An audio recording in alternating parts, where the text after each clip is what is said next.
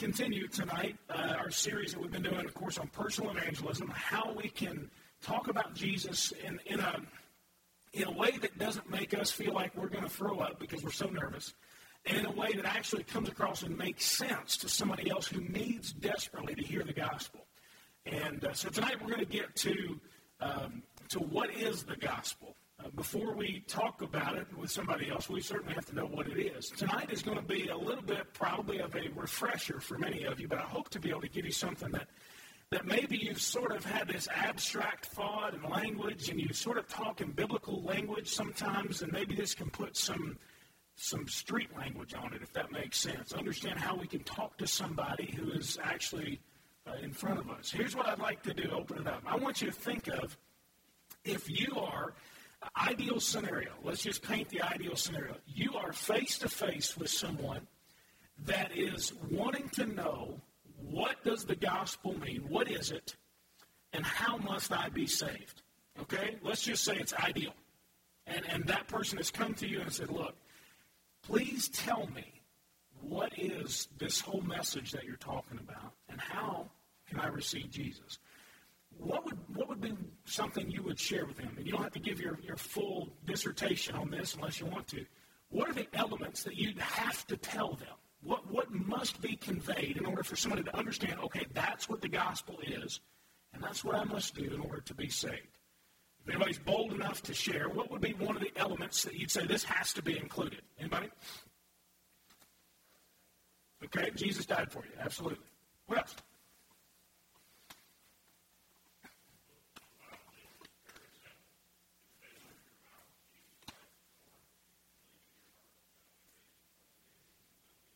Okay. Confess with your mouth that he is Lord, and believe in your heart that God has raised him from the dead, and you'll be saved. Think about that particular verse, Bill, and some of this we'll just kind of navigate through. I always appreciate your involvement and interaction. When you tell somebody, and certainly some of us grew up as I did, and as a very young child, I memorized a lot of scripture from the King James Version. Sometimes that, as far as a street kind of language, talking with someone can get a little bit, and I'm not really sure what that means. Some of you still read that, and it's very readable and understandable to you, no problem. But when we tell somebody to confess with your mouth Jesus is Lord, what exactly are we telling them to do? You're right on, and I know you understand. It's not a trick question, I'm not trying to come behind you. But what are we telling them in a very real and practical way? What does that mean? Okay, change their heart and their mind. Anybody else? I don't have anything written down here that I'm trying to look for. Let's think about it. I'm sorry? Okay, explain that, who they are. Okay. All right. Okay, we're all sinful. Okay, absolutely. There's a God, somebody to answer to. You know, when you tell somebody that they need to confess the Lord, that Jesus is Lord, obviously we have to dethrone the self, take ourselves off the throne of our life, and that's the hardest thing to do. That is the number one reason why people don't get saved, because they're unwilling to dethrone themselves. I mean, think about it. And then put Jesus on that throne. He has to be Lord. He has to be in charge. And so we say with our mouth, he's in charge of my life. And believe at the same time in our heart that what the Bible said actually happened. What are some other elements? What else would you have to say to somebody? What would they have to understand? We've mentioned some things. What else? Okay. Yeah, faith is an absolute necessary element of all of this. Yeah. We do, absolutely. We all need a Savior. Yeah, that's another part of it. Since, as Chris mentioned, since we are all sinners, every one of us, we all then, as a result, need a Savior. What else? Anything else? Not a trick question. It's like this morning. I'm not trying to trick you. Let's think about it. A lot of times I think it's real easy for us to assume that folks know and they understand. I don't know if you're like that. Sometimes I am. I go back to my experience only because that's what I've got. I grew up in church. That's all I've ever known. And so the people that I've been around and mostly grown up with, they all knew too. So it's real easy sometimes to just assume that somebody knows that if I tell them, look, You need to be saved. Well, they'll think, well, okay, well, I need to admit that I'm a sinner, and I need to believe in Jesus, and I need to commit my life to Him. Oh, okay. They don't always understand that. You probably run into that more so nowadays. Any other parts of that, any elements that you would say, this is going to be there? Yes, sir.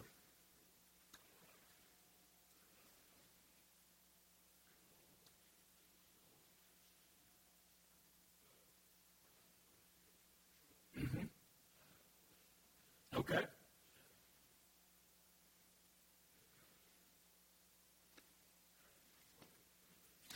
All right, the question has been posed by Jimmy Bell. The issue is that a lot of times people know what to do. They know the information. Man, Jimmy mentioned this was the way he was, but are unwilling to relinquish control of their life to Jesus Christ. How do you present that to somebody? How do you help them understand, or as Jimmy mentioned, convince them that that's what they have to do? What do you think? Okay. Okay. Okay. Okay. Absolutely. The Lord needs to be working on their heart. How do you, when you say prepare the way, what do you mean there?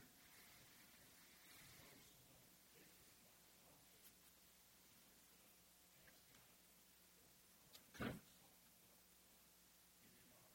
Okay.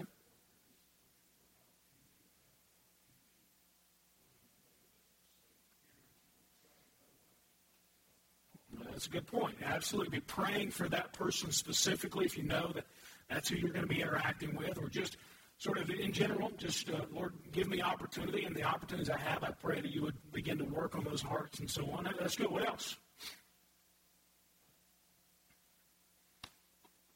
How do you help somebody understand or convince them, if possible, that you got to give up control?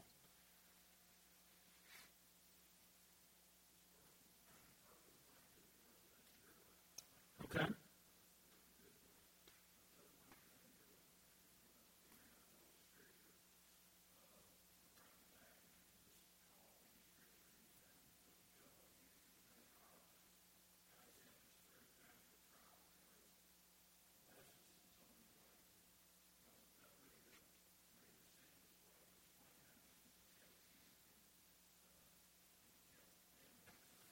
Okay. Good. Yeah, a lot of it we discount, I think, the fact that we, not because of any doing on our own, but because of what God has done in our hearts and lives, we have a story that can be impactful to somebody. For the longest time, I thought that my testimony, I got saved when I was 8 years old. I don't really remember a whole lot of sins before then. I knew I needed a Savior, but, I've not done a whole lot of things in my life that I look back and say, ooh, I was just, that was just the way it was for me. I just, my whatever. But, it's interesting that there were opportunities all over the place to just veer off that course. And so the grace that I've seen most in my life, the story that I have to tell, is God keeping me on the right path. Not necessarily, some of you have these radical stories, and those are great. They're both redemption stories. There's nothing more powerful about one than about the other. And so sharing our experience a lot of times is very powerful. It's interesting. I was reading something this past week, and Jimmy kind of hitting on what you were asking about. I think if you can get somebody maybe to begin to talk about or to think about what them having control of their life has brought them to, and really, really get them to drill down on that. And I don't mean, that we talk about their money or where they live or things like that, things they've accomplished, but really how has our society, and follow me for just a second, we are in control of our society. Let's think about it. As Americans, and I saw a commercial today, and I didn't have the sound on, but I thought, there's another me commercial. It was a diagram, I think it was a bank commercial, and it had a picture of a person in the middle, and all these little arrows kind of pointing to it, and it just had you written across, and everything just pointed toward you. Is that not our society? I didn't have to have the sound on it. I think, well, there we are in America.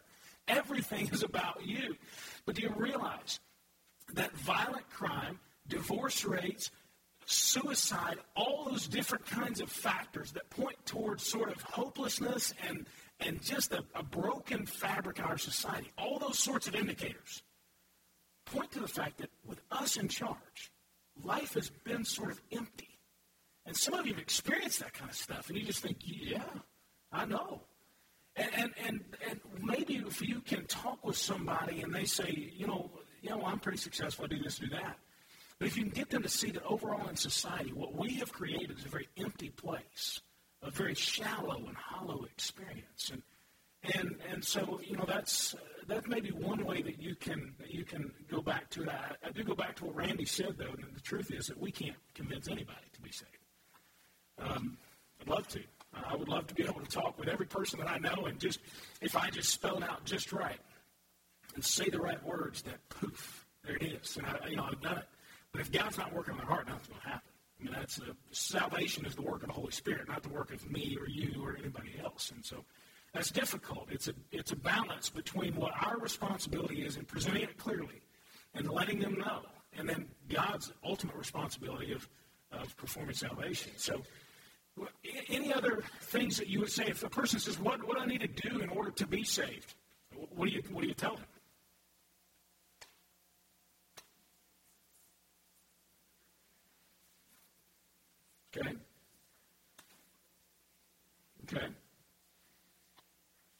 Okay, repentance, obviously. Every time that the Bible mentions, the terminology surrounding salvation, repentance is always there, always. Repent and believe. Those two things go hand in hand. Dethrone yourself, turn around from all of that, a radical turnaround, and then believe and trust in Jesus. I want to give you, we'll hand this out, and we'll just roll through this fairly quickly tonight.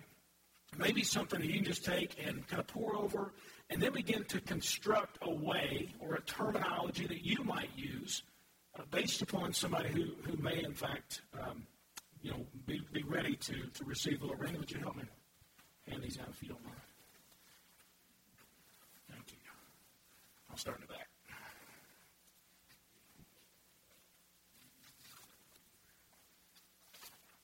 You don't get one. Sorry.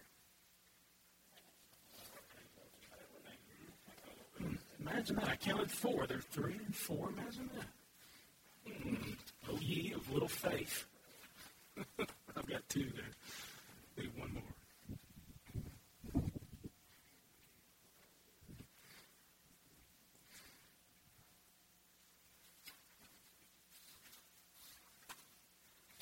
Thank you.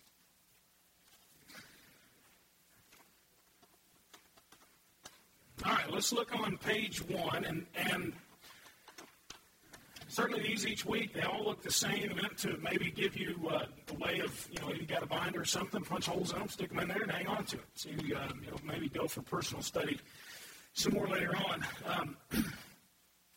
Obviously, before we talk about the gospel to somebody, as I mentioned, we've got to know what it is that we're saying. We don't want to go into a conversation really not knowing what it is. Now, the first thing that we have to, I think, sort of understand is the gospel is not a product that we're trying to sell. The gospel is not a product that we're trying to sell. There are models of church leadership and so on that would tell you that the pastor is the CEO, the staff maybe are is the sort of the understudies and so on, the people that will go and get the work done. The gospel, the message is the product that we're trying to sell. The constituency or the consumers are out there somewhere, and we need to figure out a way to market this thing to them so that they will be compelled to flock toward the church and buy the product. If we market the gospel as some product, then understand that what we have done is sort of line it up with all the other options people have. And certainly we know that it is much more important, life-altering, forever kind of important. It does not need to be viewed as or marketed, so to speak, as just one more product. That doesn't negate the fact, obviously, that at church and in our lives, we want to do everything we can to make an incredible first impression on folks with the love of God. And when they enter our building, we want them to feel as if we take what we do seriously, and we try to do it the best we can, no question. But it's not a product that we're trying to sell. It is much more than that. Romans 1:16 says that it is the power of God for salvation. The gospel message is the power of God for salvation. it is the only thing that is conveyed that can, with God's power, obviously produce salvation. In 1 Corinthians 15, Paul talks about it. He said the gospel is basically this: Jesus died and he rose again. Jesus died and rose again. And that is the core message of the gospel.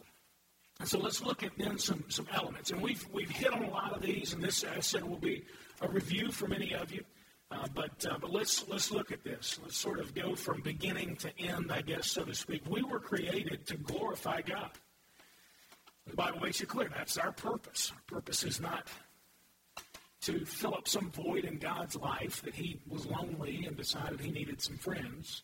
That's not it. We were made to glorify him, to share in his glory, to experience him. We were made to glorify God. And then Romans 3:23, of course, as we talked about, mentions the fact that we have all sinned. And then at the end of that verse says, and fallen short of the glory of God, or falling short of our original purpose of glorifying God. We've messed up. We have sinned.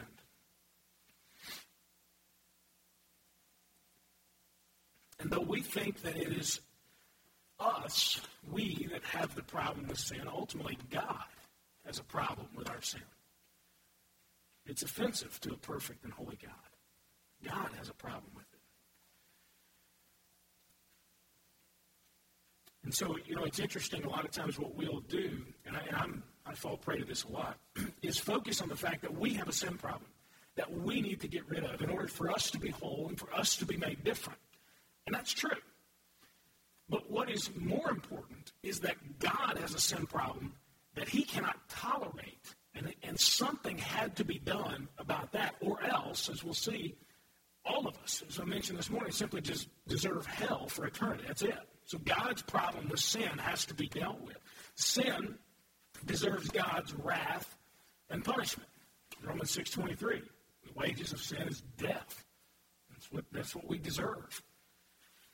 Death is the deserved outcome. So certainly in our world today, and just it's sort of overarching, we see the effects of sin. And ultimately it all ends in death. You think about it. A hard life, disease, tough relationships, whatever it may be, ultimately it all sort of leads toward one point. That's that we die. The world faces catastrophes and different things. It's because of the evil of sin in our world. Does that mean that, well, this person died, so they must have committed some sin? Not necessarily. That's not the point. But the point is, because of sin and its effects, death is the deserved outcome, and ultimately it will be the outcome. And, of course, we're talking about a spiritual death, not just a physical death. The sinner or a substitute must die. The sinner or a substitute. And this is the way God has set it up. Of course, in the Old Testament, we see that the substitute was an animal of some sort, a sacrifice that had to be made. The substitute, of course, in the New Testament is Jesus Christ himself. And so the whole idea of the sacrificial system, be it the Old Testament or the New Testament, was that either the sinner had to die or a substitute had to die in its place. Now we can thank God that he does not just immediately crush us as soon as we commit a sin, because he gives us the opportunity for that substitute to make a payment. But understand this, that substitute, that sinner, the next thing there, only a perfect, innocent payment is acceptable to God. A perfect and innocent payment.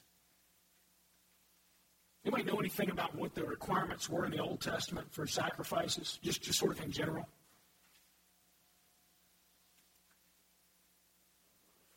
Unblemished? Yeah, just a perfect animal. And typically it was the fattened animal. It was the best. It was the firstborn. Or if it was a grain offering, some of the first fruits, they'd call it. It was off the top, the best they had to offer. And, of course, people got themselves in trouble when they began to offer sacrifices that weren't the type. You look from the very beginning, Cain and Abel. Why was it that Cain's offering was rejected and Abel's offering was received? It says that Abel gave out of the best of what he had, and Cain, it says, gave some. There's a difference, and I think that Moses worded it that way to help us understand it had to be the best, only a perfect, innocent payment.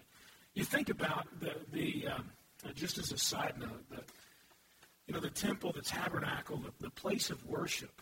up until the time of Jesus, was a slaughterhouse. You think about it. That's where they brought their sacrifices, and that's where those sacrifices were made. I don't know that the people would completely have understood it. We have obviously the help of hindsight, but it was an absolute slaughterhouse. I'm sure it reeked of blood and dead animals and just sort of foreboding and giving sort of here's a foreshadowing of what's going to happen. You want to know what sin costs us? Just smell blood everywhere. Just look around. Animals just slaughtered. And in the temple. Imagine if that were still the case today. Every Sunday morning we'd come, or once a year, whatever it would be, we'd come and we'd slaughter all the animals right here in the sanctuary. Think about it. But that's what sin costs us. Only a perfect, innocent payment is acceptable to God. He accepts nothing other than that. And then the next thing there, to satisfy or to quench his wrath. And because of his great love for people, God sent Jesus to die for sin. And the Bible says to literally become sin on our behalf so that we can be changed into the righteousness of God. This is a dual thing. We need to understand both of these, that in order to fix God's problem with sin and to fix our problem with sin, Jesus was sent. God's problem with sin is, I don't tolerate it. There has to be a payment. The only payment is perfect and innocent. There's Jesus, perfect and innocent, sinless life.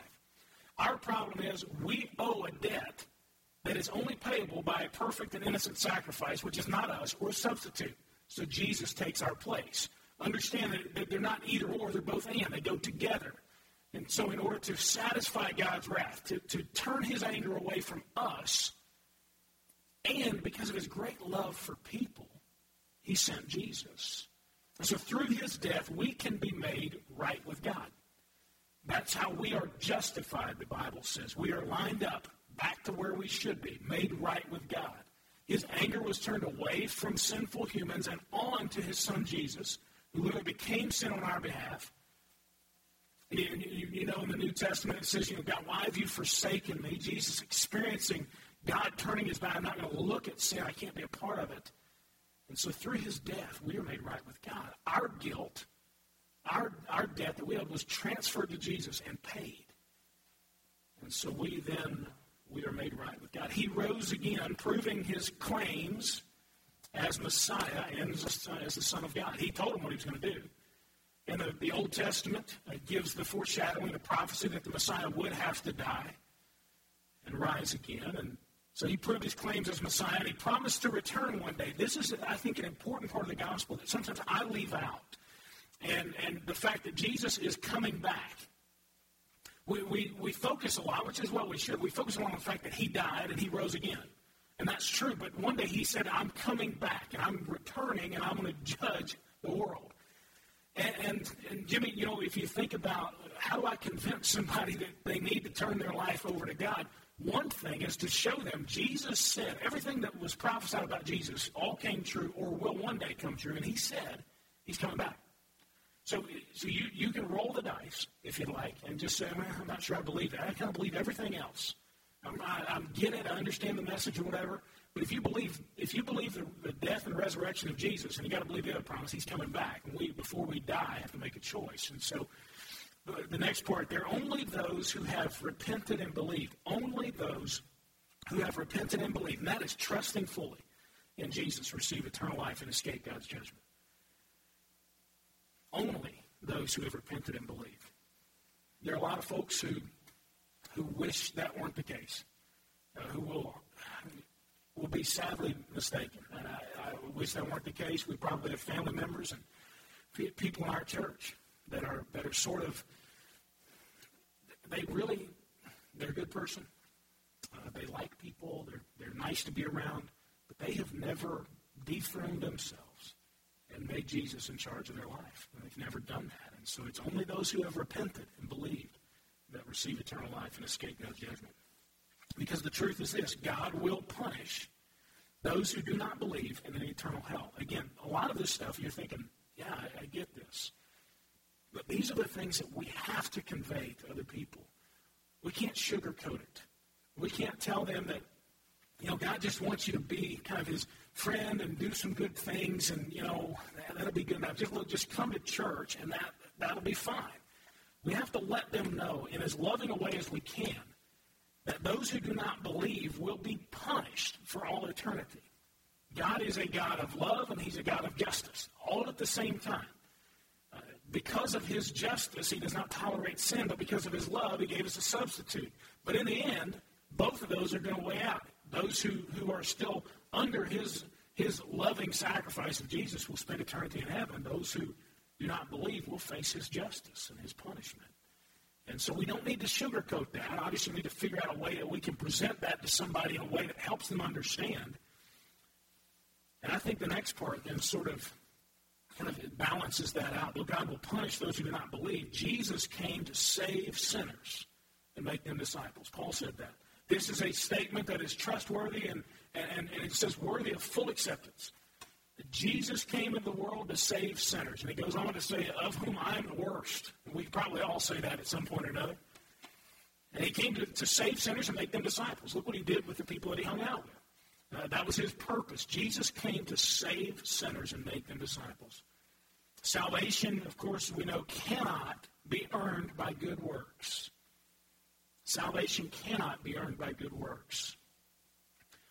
One of the interesting things that we looked at, I think 2 or 3 weeks ago, was the fact that the study that Tom Renner did on the unchurched, how many of them, even the people that understood the message, that got it, still thought that you had to combine something I have to do to receive salvation. Well, surely, that's great. I need to kind of believe that. And I probably need to do this too. No, hold on.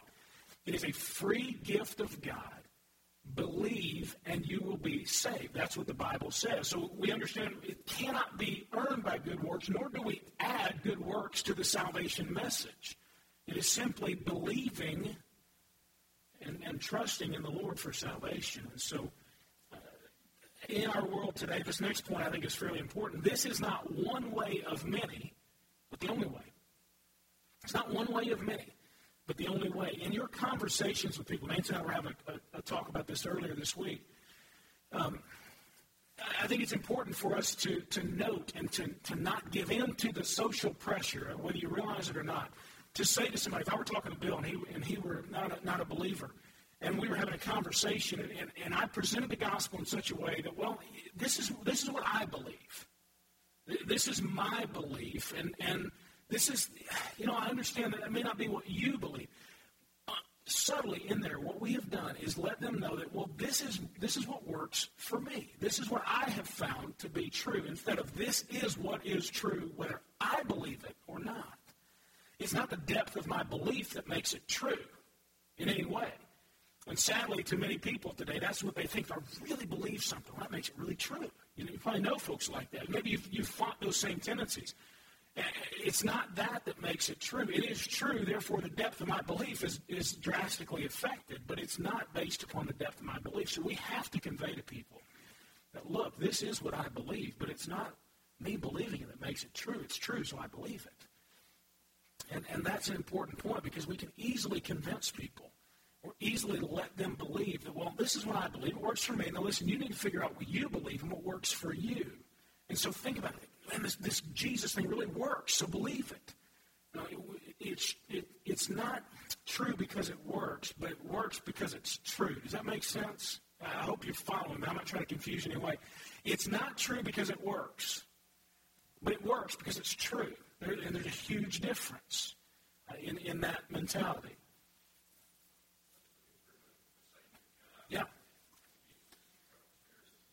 Yeah.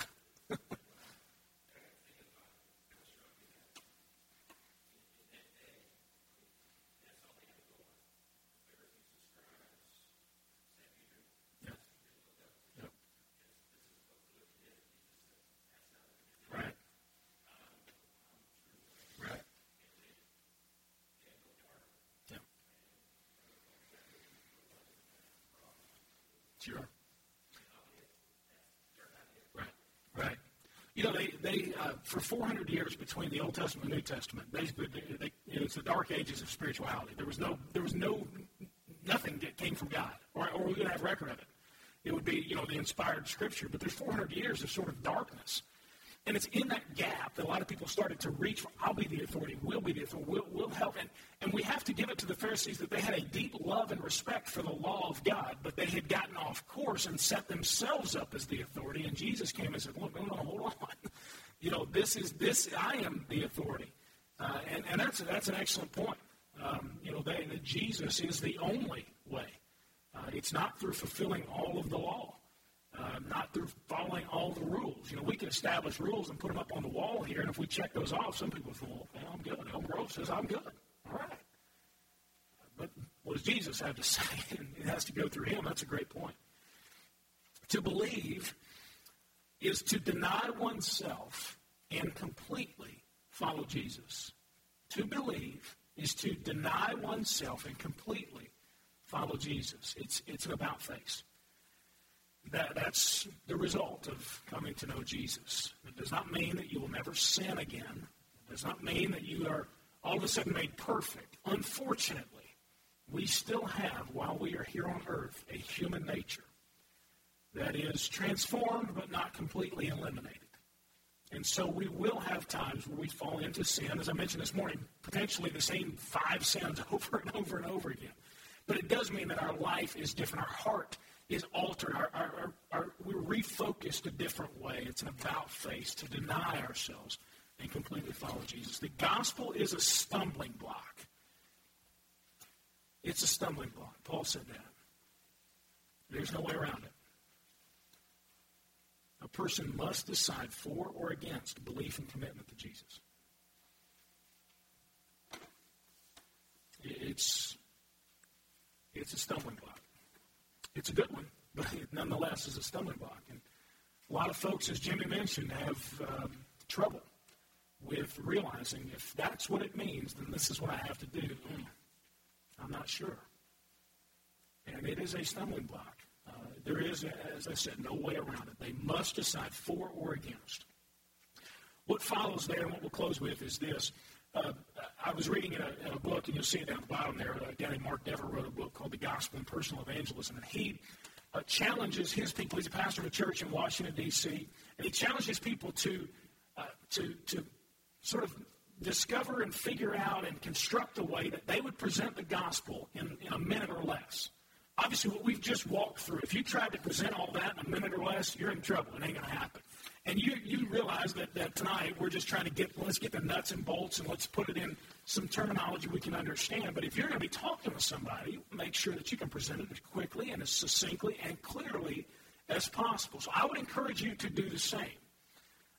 Look at this is what he wrote in his book. The good news of the gospel is that the one and only God who is holy made us in his image to know him, but we sinned and cut ourselves off from him. In his great love, God became a man in Jesus, lived a perfect life, and died on the cross, thus fulfilling the law himself and taking on himself the punishment for the sins of all those who ever turn and trust him. He rose again from the dead, showing that God accepted Christ's sacrifice and that God's wrath against us had been exhausted. He now calls us to repent of our sins and to trust in Christ alone for our forgiveness. If we repent of our sins and trust Christ, we are born again into new life and eternal life with God. I would encourage you, spend some time this week. Some of you maybe have a little bit of free time here and there. Spend some time this week. Maybe go back over the list that we've looked at. Maybe look at what Mark Dever wrote and think of a way. If somebody comes up to you and you just out of nowhere, you get this opportunity and you don't have much time and you want to present it clearly and succinctly, what would you say? And so we have to know what the gospel is and how it is that we should use it and so on. And as we close tonight, I don't want to be simply mechanical with the gospel. I want us to all realize and maybe take just a moment and celebrate the fact that the things that we've talked about, that we've got written down on paper, are not just facts and terms and things like that, but it is the absolute greatest message that the world has ever known. It is our hope. It is our life. It is, as Paul said, the power of God unto salvation. And we have no hope apart from the gospel, apart from Jesus coming. And yet at the same time, because of him, we have tremendous hope. And we receive the love of God and salvation. I hope that your heart never, ever gets tired of hearing about the gospel of Jesus. And that something inside of you and something inside of me sort of gets excited thinking, yeah, you know what, today is another day to enjoy the fact that God has extended salvation to me and love through Jesus Christ. And so I want to celebrate the gospel, celebrate what he has done. This is not just something to be mechanical about, memorize a certain few facts, and be able to present it all in a minute, and there I have done it. It's something to live in and to celebrate. It is our life. And so as we close, I just want to sort of close with that in mind, that the gospel is not something that we are trying to sell, though we look at it and we try to package it as best we can to help people understand. It is absolutely the greatest message of love and redemption the world has ever known. Let's pray, and then we'll close with a song. Lord, I'm thankful for the gospel. Lord, sometimes that can become sort of mundane to us. We hear it so often. We've known it maybe for a long time. And yet, Lord, this week I pray that you would remind us daily that without you, apart from you, that we simply would deserve nothing but punishment. But because of the great love that you have for us, you have sent Jesus. Lord, remind us of that this week. May we celebrate that and live with joy and with excitement. And may people see in us a confidence in you that they find nowhere else in this world. We love you. We thank you for each person that is here. We ask these things in Jesus' name.